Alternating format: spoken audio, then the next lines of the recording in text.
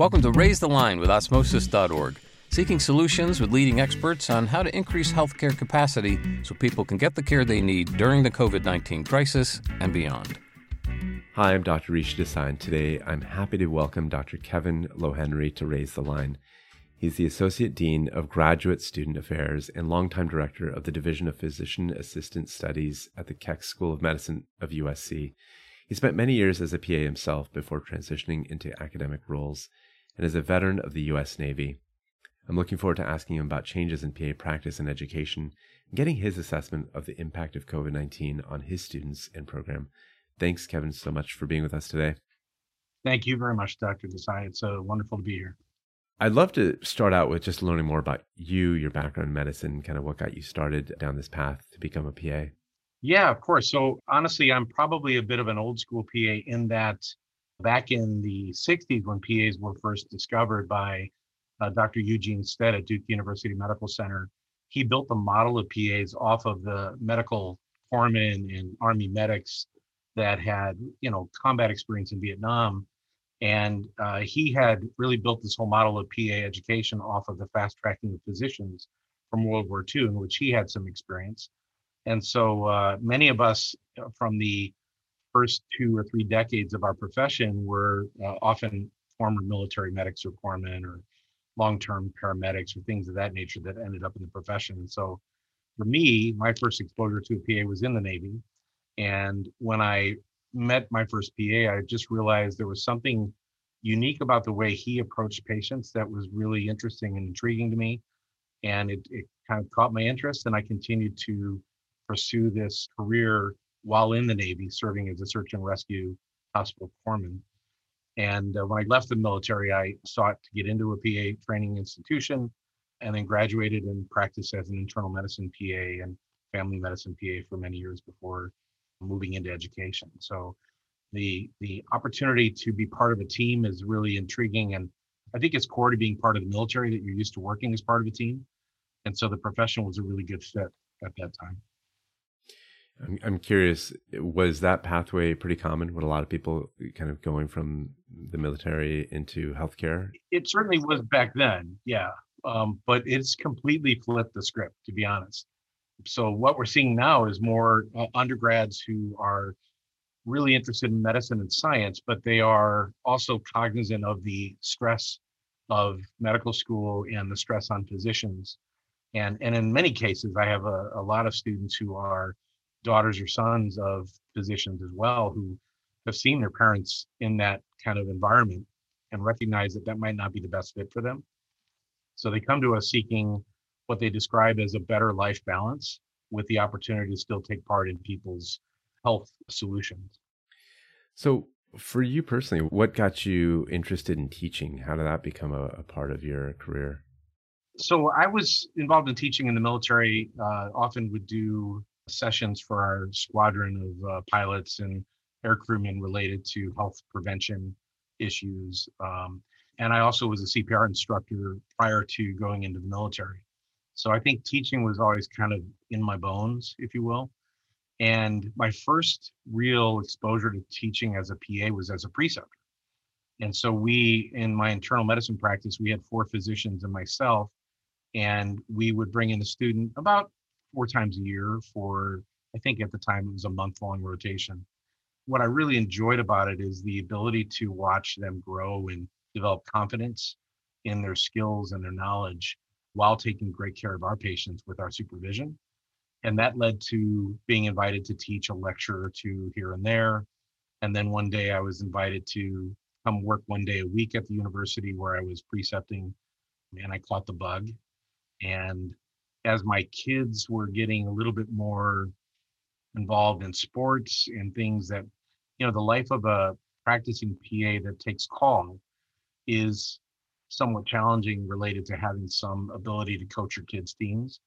And I remember this one moment when my son and daughter were on a basketball team for a youth league in our community, and my wife and I were co-coaching the team, and I was being paged by the hospital like every 5 minutes and couldn't really be present. I decided at that moment in time that I would consider a career in education. And honestly, I did it for a year thinking I'd be bored out of my skull, and I never really have found that boredom. So it's been part of my career for the last 20 years. I'm curious, and this is obviously because I enjoy education as well. I'm just curious to hear your thoughts on this. What do you personally get out of education versus what do you get out of clinical teaching, and where's the overlap that you see sometimes? So I think clinical practice, the relationship that you have with your patients and the opportunity to invest in their lives and have luckily more successes than not, is very enriching. And I've been fortunate to have saved a few lives, and that's just monumentous in terms of your self-worth of being able to make that kind of an impact in somebody's life. And usually the feedback you receive from patients is pretty quick. You're either spot on and you've made them feel better about what was going on, or you're not, and you can readjust and head back down a different path. With students, there's similarities and differences. The similarities are you have an opportunity to invest in somebody and to watch them grow with their medical knowledge, with their medical competence, their skills.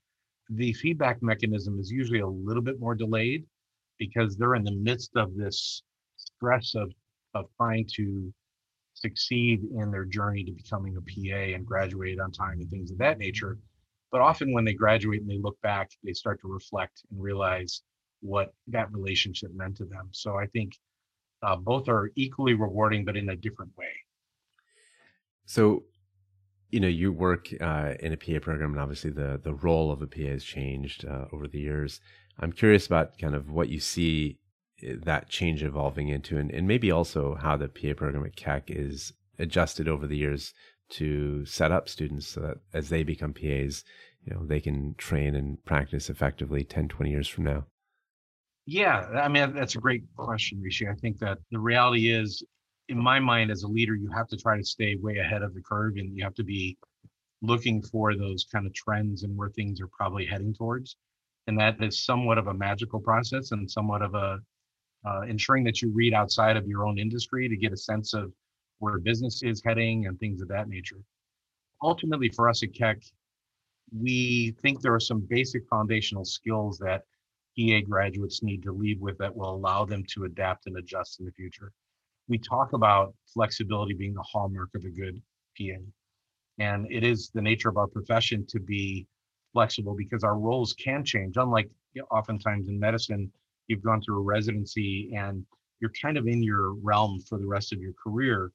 PAs, the one thing PAs will tout is their flexibility and ability to make a movement towards a need.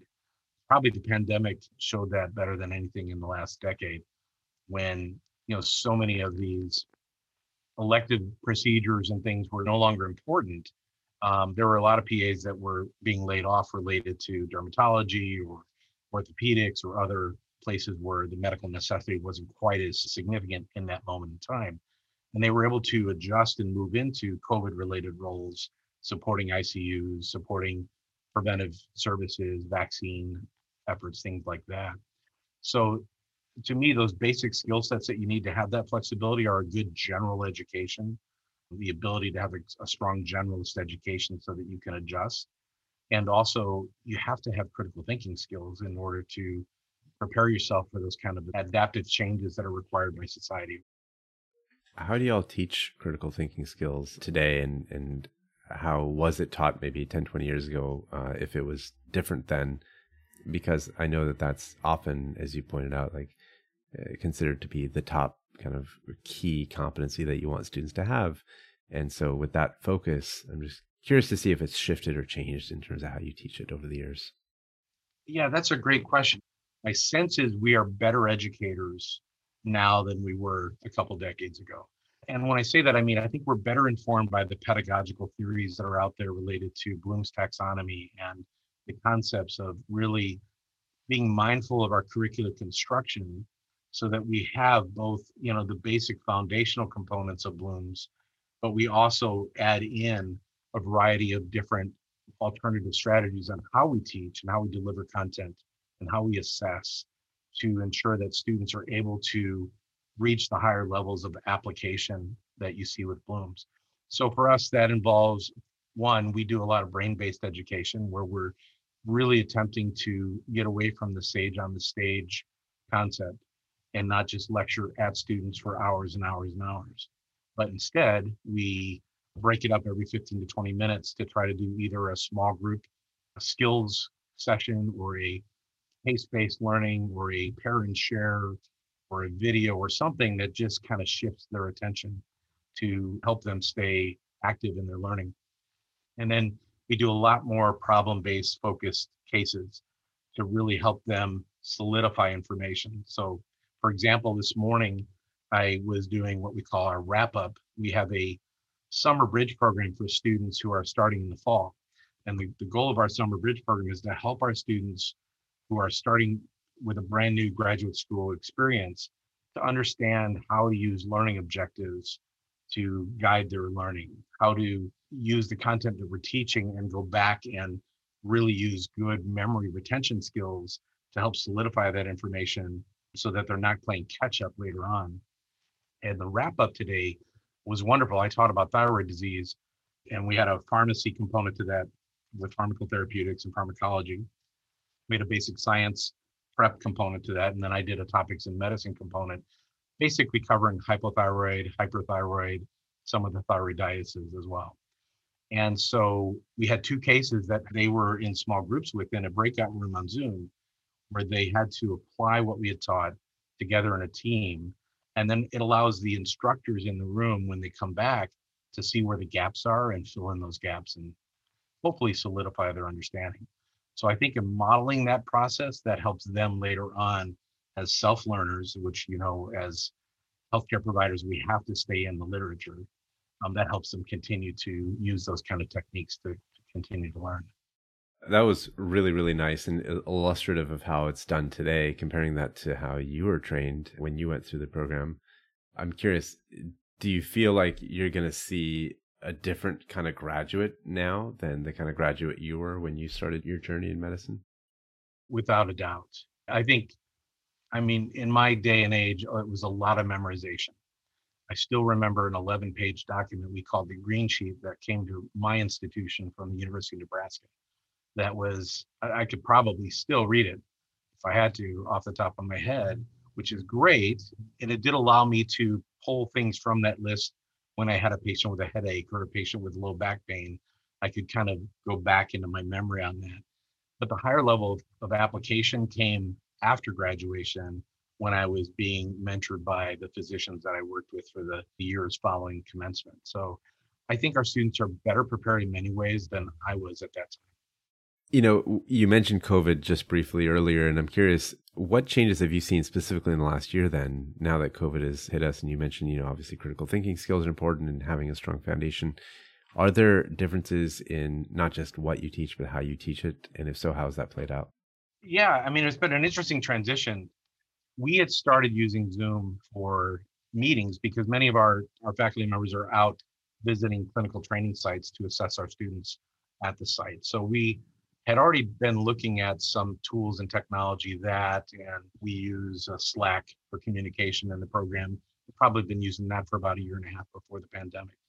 I'm also very fortunate that we hired a digital Sherpa for us about 6-7 years ago, who now works for Apple, but at the time when she came in, she was a digital educational technology expert, and she kind of helped our team develop the skills to move into the 21st century around delivering digital education.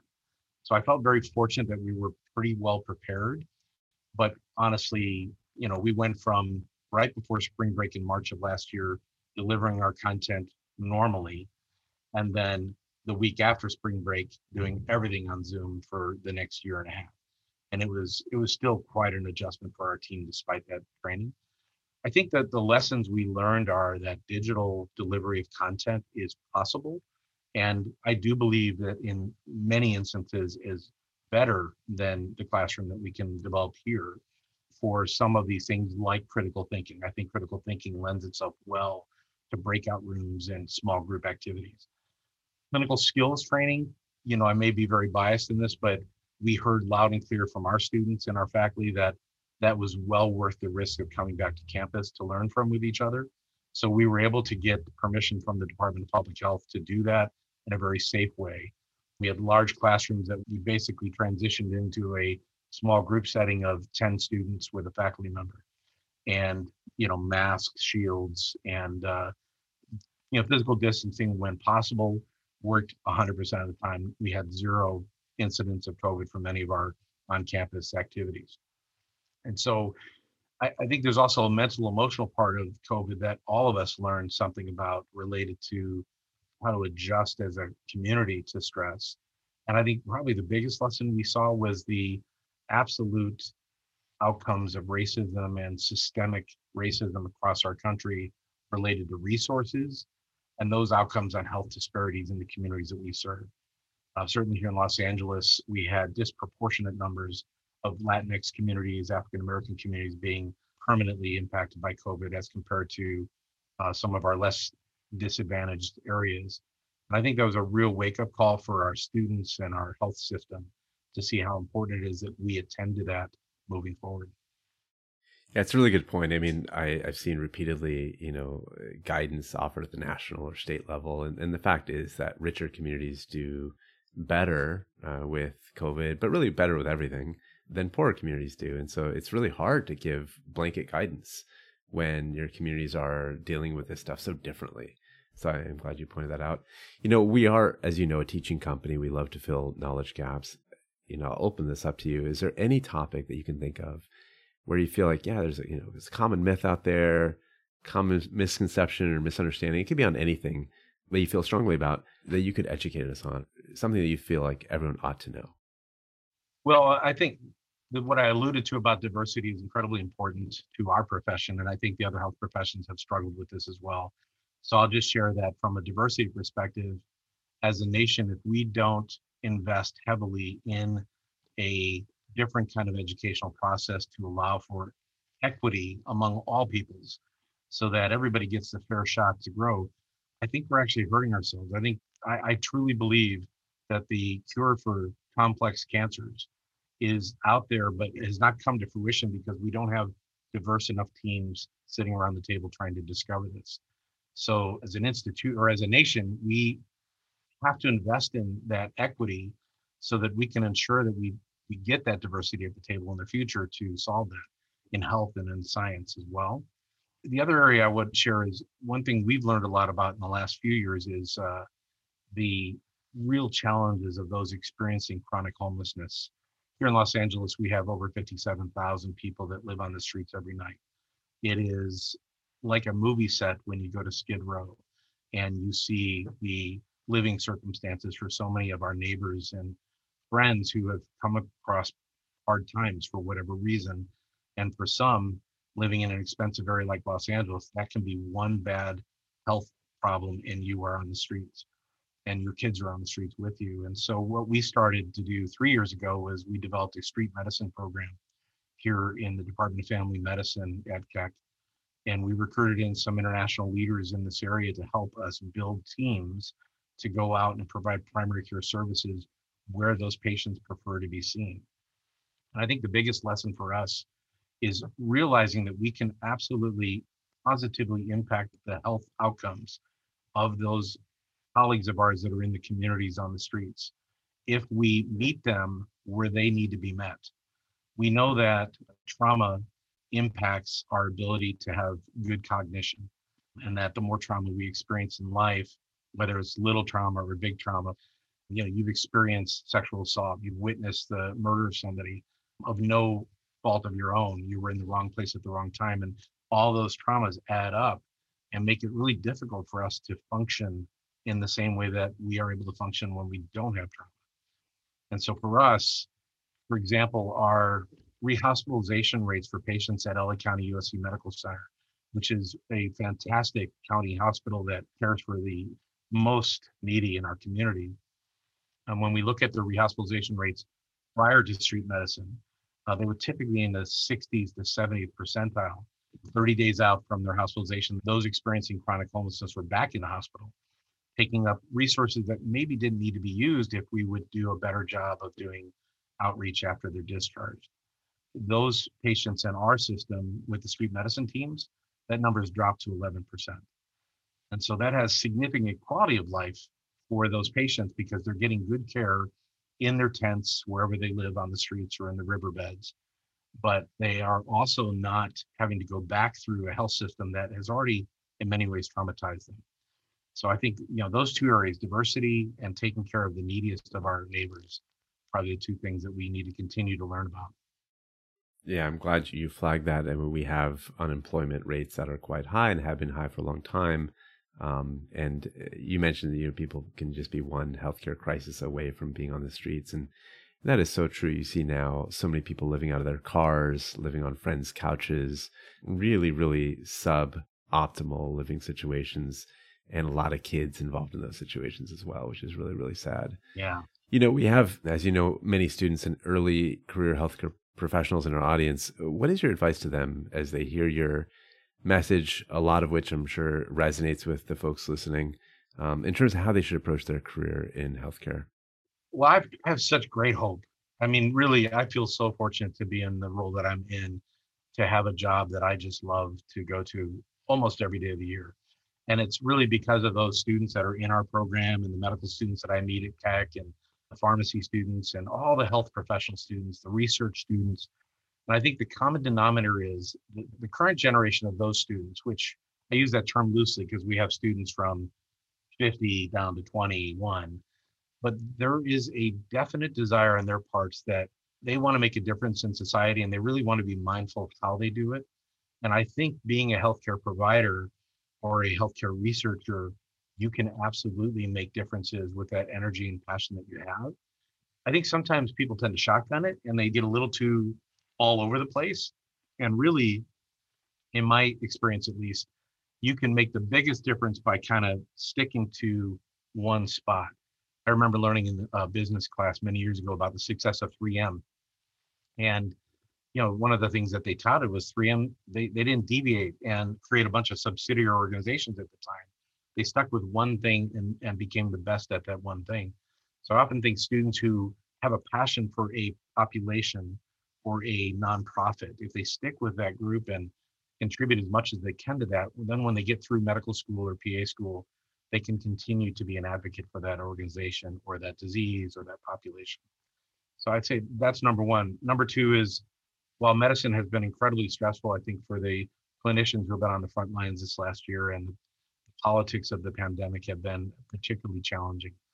I think you do the right thing for the right reasons at the right time, and you benefit from it overall, and you will feel better about your career choice. So I would encourage them to continue on that journey, and don't let the accessory stories that are out there about healthcare providers dissuade them from this career, because again, there are very few careers where you can feel as happy as we do as PAs, for example. I think it's well worth the effort. Wow. Well, thank you for that. That's a very inspiring message. And thank you more broadly for being with us today. Thank you very much. I appreciate your time. Well, I'm Rishi Desai. Thank you for checking out today's show. Remember to do your part to flatten the curve and raise the line. We're all in this together.